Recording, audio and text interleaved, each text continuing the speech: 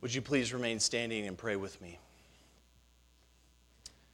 Our Father in heaven, would you help us to look to the Son this morning, the anointed Son of God who you sent to die and rise again and raise us to new life in Him.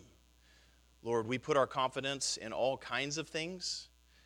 We put our confidence in pastors, in churches, in security, in our jobs, in our wives, in our children. God, would you help us to have confidence in you this morning? You are the only one who can deliver us. You are the only one who can save this morning. So, Lord, would your name be exalted this morning? Father, Son, and Holy Spirit, would you be the center of this worship service, of this sermon this morning, God. We give you all the glory and praise. This in Jesus' name we pray. Amen. You may be seated.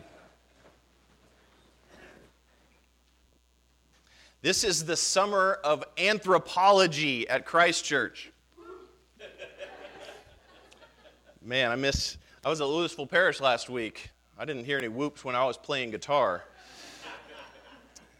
So anthropology is just a fancy word that answers the question, what does it mean to be a human being? Was humanity formed or created, or is humanity simply the result of random natural processes? So not only is anthropology about looking back, last week Father Ben began to look forward. What is the end goal of humanity? What is the result? And we were created, past tense, right? We were created in the image of Jesus, the perfect human being, and He is recreating us. He's conforming us into the image of Jesus. And so this morning we're going to do the same thing. We're going to look back and then look forward again. What is the goal of humanity? What shall we become? This morning is all about apocalyptic anthropology, right? What is the end? What is the end of humanity? What are we to become? Now, you might have noticed lately that Father Ben and I have said a lot about stories. The Bible is mostly stories. God knows that we live and breathe story because that's how He made us, right? And this is not children's Bible stories, okay? This is true stories about little shepherd boys who crushed the skull of a giant and then cut off his head, okay? This is real life. My boys are living a story. Unfortunately, that story is about ninjas, and I play the part of the bad guy that they are constantly trying to defeat. They are living a story. We human beings use stories to interpret the world around us. We live in a day when romantic comedies are no longer comedies. PBS kids shows interpret the world through a godless story. Superhero movies are no longer uplifting stories. Our stories are shaped by global catastrophe and dark clouds, gloom and despair. And this is the liturgy of our culture. Watch the horror stories on the evening news or read about it on Twitter all day, right? And then go watch the stories about fornicating kings playing games on their thrones. Then repeat, right? That's where we're stuck right now. And these are not rambling thoughts about stories. Let me give you an example. Next time you're watching the television, right, the television that's live, that has commercials, close your eyes when the drug commercial comes on and listen to that. It's terrifying.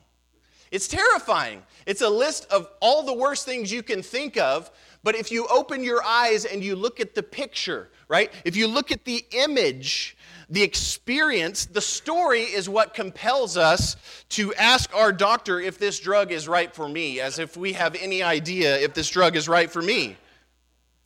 We do not interpret the world through systematic theology, okay? We don't, even our secular neighbors, they don't interpret the world through a scientific, empirical laboratory study. We live in a story and we interpret our lives through stories. And so to be a human being is to be part of a story, to tell stories over and over again, and to hear stories over and over again. So I might sound like a broken record, okay? No apologies, though. The story shapes us, okay? So here's part of the broken record. The story of the Bible, it begins with creation. On the sixth day of creation, God created mankind in his image, and he placed them in a garden, in a home.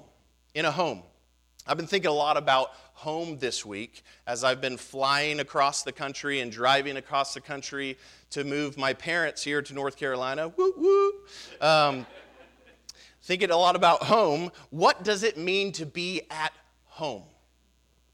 To be at home is not really about a place. See if you can finish this sentence. Home is... Yeah, there you go.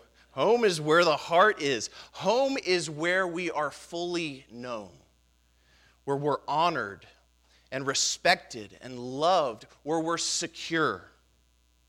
Home is the place where we are at peace in our relationships. This is the place that every human being longs to be. All humanity desires to be at home, but to be fully human, because we were created in the image of God to be with him, to be fully human, we must be in proper relationship to God, with God. My 2-year-old is in proper relationship with me when she listens to my voice and obeys. Her orientation to Daddy is life-giving, not only for her, but for me. See, mankind was created to live in humble submission to God, oriented upwards to God, underneath him. This is what we do when we bow in confession every week, right? Father Ben stands above us as a representative of God. We're not bowing to a man, we're bowing to God. In other words, we can only be at home in this world if we are underneath God, if we put no other gods before him, okay? So this might sound like a simple observation, but this positioning, this orientation, this submission is the central battle of the Christian life every day. If we are oriented towards God in humble submission, then everything changes. Our posture toward the world changes. We start to become more and more humble to our neighbors. Every relationship we have, whether with our wife or our greatest enemy, with humility before God, every relationship begins to be transformed and becomes life-giving. But the story of man continues after the garden. Humanity broke relationship with God, and he cast them out of the garden. They were no longer home. Relationship was broken. Men and women put themselves over God, right? Their orientation changed. Honor was traded for shame. Respect and love were lost. And since that day, every person is wandering in exile. So let me hit the pause button for a second. What is exile? This is a churchy word, okay? What is exile? Exile is the experience of being forced to live in a place that is not your home. Is the experience of being forced to live in a place that is not your home. You are in exile in a fallen world, but this is not a victim narrative. Hear me, this is really important. This is not a victim narrative. Exile is not centrally about losing political power or cultural influence. You are in exile in this world because you are a part of the Christian story. Your identity as an exile has nothing to do with post-Christian America, with a feeling of loss of power. The Christian story that you live in is much bigger than this historical moment. It's bigger than Babylon or Washington, D.C. See, all humanity, every single anthropos, is in a strange land. So, if you find yourself interpreting this world with a story of the loss of cultural superiority or the story of being a religious minority centrally, then you are living in a different story. If you're like me and you find yourself consumed by anxiety trying to write a sermon, fill in the blank for whatever your vocation is, then you are looking at the world through the wrong story. After our fall from grace, here is our present reality. Every man and woman is disoriented in this world. As human beings, we were created to flourish when we were properly oriented to God in humility, but just like my beautiful little 2-year-old, we don't want to be oriented to Daddy in humility. We want to rule the house. God is not the center anymore. We are the center. And so the story continues. Immediately after exile from the garden, we build the Tower of Babel. We want the security we had before the fall, but, and this is a big but, we want to build our own home, apart from God. Abraham, here's the story. Abraham was never settled. Israel was exiled in Egypt. And even after they were delivered from exile, where did they spend their time? Wandering in the wilderness for 40 years. The story of humanity, the whole Bible, is a story of homeless people, okay? After all of their wanderings, God's people briefly inhabit the promised land, but no place, no person in this fallen world can satisfy what we were created for. Instead of hoping in God, they put their hope in a place, in this world, in wayward kings. And again, they were besieged by a foreign king and taken into exile, into Babylon. Exile again. So the true story of humanity is that we are unsettled in this world. We are all in exile. And so this present fallen world is not our home. Now, remember with me again. To be at home is not really about a place, okay? Home is where we are fully known, where we are honored and respected and loved and secure. So home is the place where we are at peace in our relationships. And the Christian story is fundamentally the first relationship, right, that establishes security in our lives and in our souls is our relationship to God. We were created in His image to be in perfect communion with Him. Okay.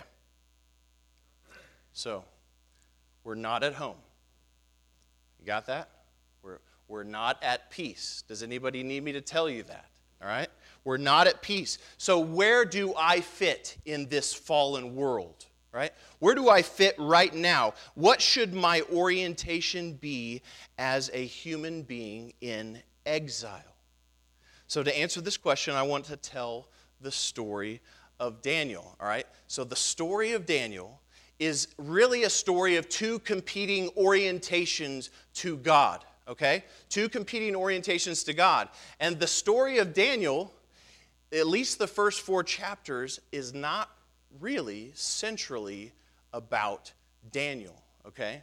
So next week, part 2, stay tuned. Next week, I'm going to talk about Daniel and his companions, okay?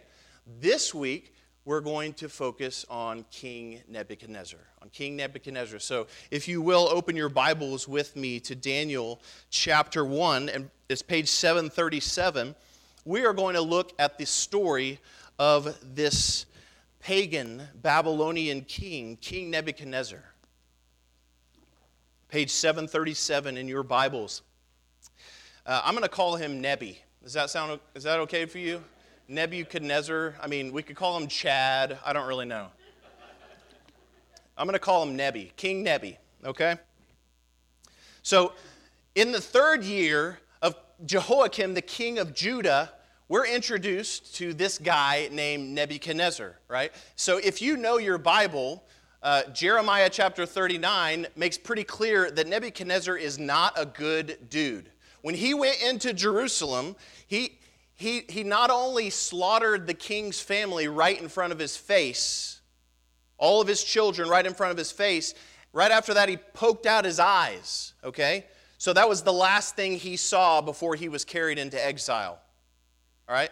So this is Nebuchadnezzar. He's not a good dude. He went into the temple and he took all of God's stuff and he made it about himself, okay? So fast forward to chapter 2. Here is a guy, this pagan guy who has everything, who has all that he could ever imagine, but yet he is very angsty, right? He can't even sleep. Does this sound like our story, right? We have everything that we could desire in the world. We're sitting at the top of the world, and yet we're filled with despair and angst and anxiety all the time. And so Nebuchadnezzar has a dream. He has a dream in Daniel chapter 2. And this dream is about a statue, right? So this is a statue that is made out of 4 materials, and one day this statue is going to be crushed, okay? So he goes to the wise men of Babylon, and he says, I want you to tell me what my dream means, but I'm not going to tell you the dream. And they're like, no one can do this, okay? You got to tell us the dream first, king, so we can make something up, all right? And no matter how many times they appeal in the story, he says no. And so he's pretty upset about that. He's a pretty angsty, horrible dude, okay? Nebuchadnezzar then says, all right, kill all of my wise men. I'll make some new wise men. And as that decree makes its way down to Daniel and his companions, who are now adopted into this wise men household, Daniel says, hold up. Stop. Yeah, I don't really want to die, okay? Pause for just a second. And what he does is then he goes before the God of heaven with his companions, and God gives him the dream. God gives him the dream, and not only that, the interpretation of the dream. And so he goes before Nebuchadnezzar. He goes before this crazy, self-centered pagan king, and he tells him the dream. Okay, and what is the dream? It's a story about a statue made of 4 different kinds of metal, and this statue is crushed into pieces, okay? It's crushed into pieces by the kingdom of God. Right? By the God of heaven, the true God of heaven. And so if this statue does not humble himself before God, right, he's going to be crushed. And so what is Nebuchadnezzar's response to this? Well, first his response is, wow, he told me my dream. I didn't even tell him that. That's pretty cool, okay? So clearly he's on God's side, this guy, Daniel. And so what Nebuchadnezzar does is he humbles himself before Daniel at this point in the story. What does he give to Daniel? He gives him rulership over all of Babylon. He's not only the little teenage Jewish exile in his court of wise men, now he's over those guys as well. And those guys were not really happy about that. Surprise, surprise. A kid comes in and does your job for you. You think you'd be grateful that you're still alive, but they're not. So how does the story continue, right? The story of Nebuchadnezzar continues in chapter 3. And this is a really familiar story. What happens? Nebuchadnezzar, after just having a dream about a statue that is crushed by the God of heaven, he builds a statue made of gold. All right? He builds a statue made of gold, and he says everyone needs to bow down to this statue. And who are those guys, right? Mishael, Hananiah, Azariah. I didn't know their names till this week because their names were changed. Shadrach, Meshach, and Abednego, right? If you've watched VeggieTales, or if you've heard this story your whole life, that's those guys' names, Shadrach, Meshach, and Abednego. But that's their pagan names. Okay? And so these guys, they don't bow down to this image. They don't bow down to the image, and they are sent where?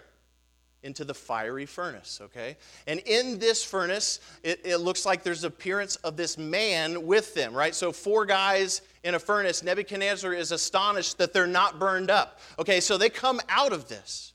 They come out of this fiery furnace, and Nebuchadnezzar is like, All right, I'm a stubborn dude.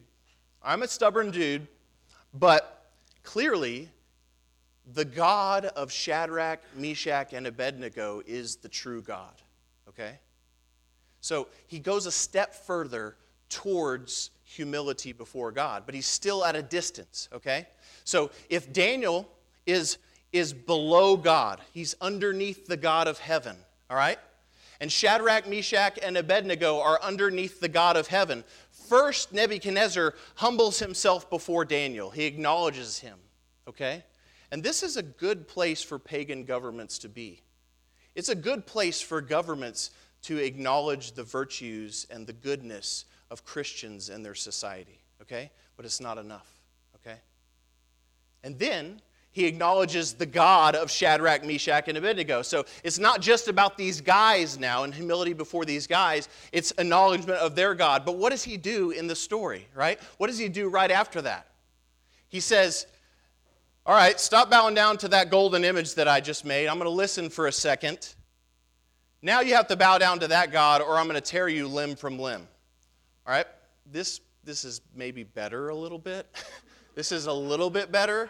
But he still does not get it, right? His idea is about power and authority and dominion and taking control for himself. And this is evidenced right after this story, right?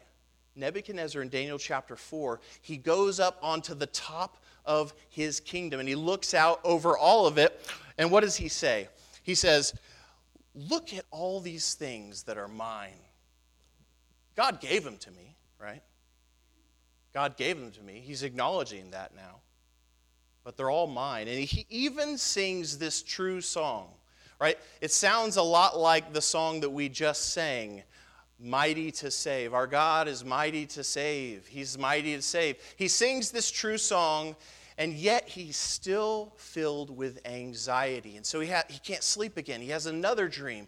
And the end of this dream as well is that this tree that goes over all of the earth is cut down, right? Daniel interprets the dream for him again.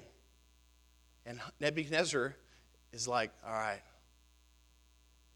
I have everything under control myself, right? So fast forward just a few days, and Nebuchadnezzar is walking through everything. It's still all about himself, and God says, you don't get it. You don't get it. And then he becomes a beast. Nebuchadnezzar becomes a beast. And that is the end of the story of Nebuchadnezzar in Daniel chapter 4. Okay. Here's the thing.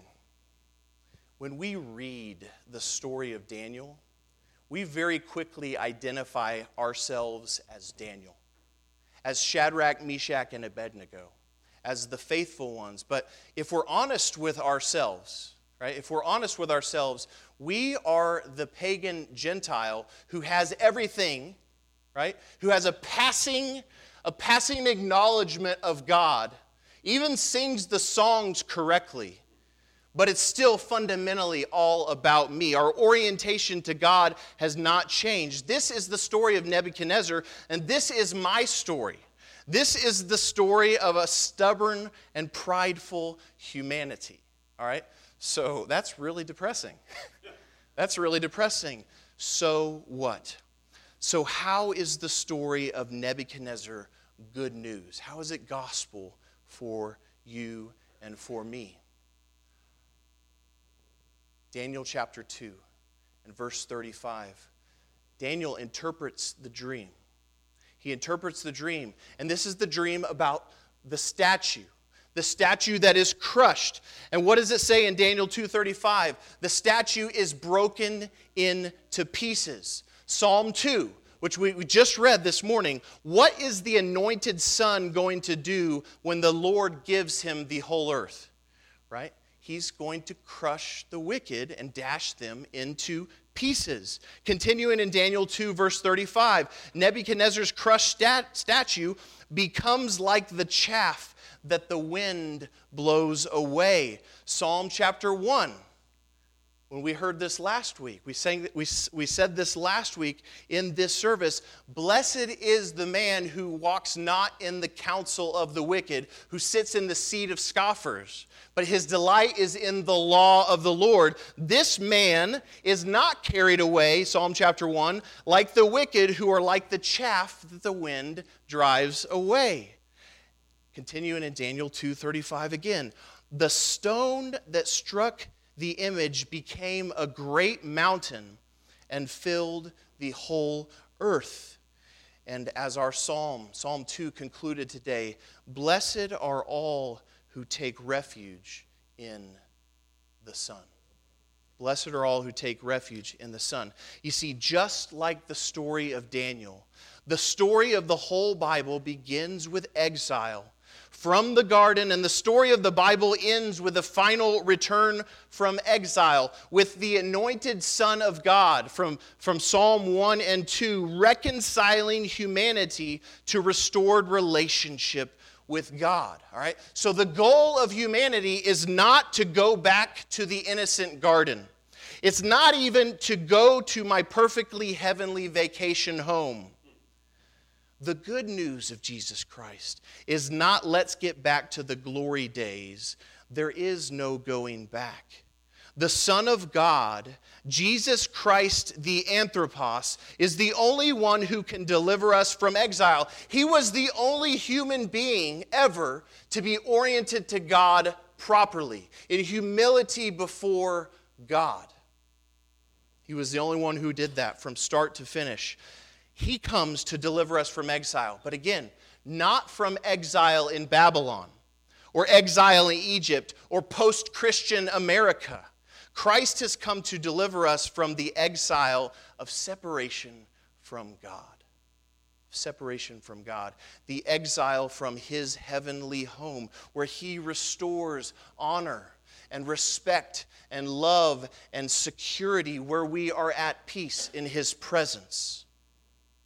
Daniel chapter 4, 34, and verse 34. This is the postscript to the story of Nebuchadnezzar.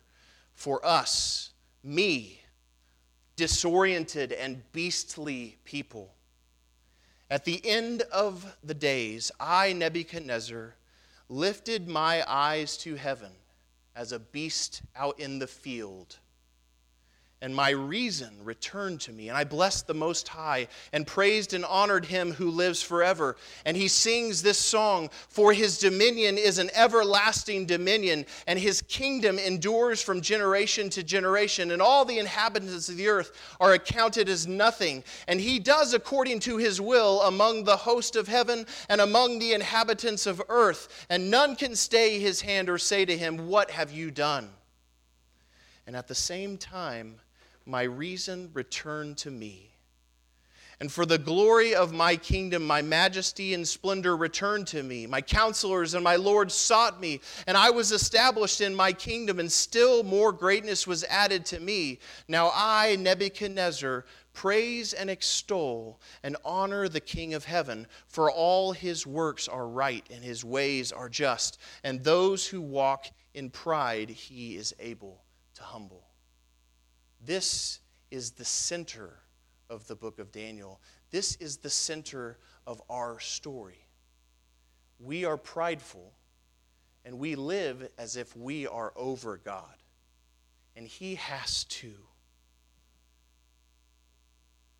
Because of the Son. Only Jesus, the anointed Son, the human one, can bring us back home. Jesus came to break us. Jesus came to crush our pride and to resurrect our beastly, disoriented lives and make us humble kings in his kingdom, to make us alive together in him so that we may enter into his loving presence, into the eternally secure presence of God that we were created for. And so this morning, we praise the God of heaven. We praise the anointed Son, the human one, the only one who was ever oriented to God with humility, who died and rose again for us. And we praise the Holy Spirit who has regenerated us, who has brought us to new life in Him and healed these beastly and broken bodies and has oriented us to God in humility again. Would you pray with me?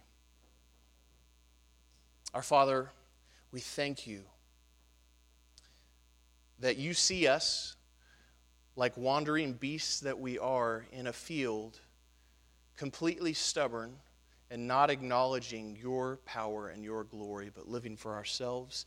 And we thank you that the good news of the gospel, the good news of Daniel, is that the anointed Son is the one who is going to come and crush us and raise us to new life. He's going to crush our pride and raise us to new life in Him so that we can live with humility before you, God, so we can go back home.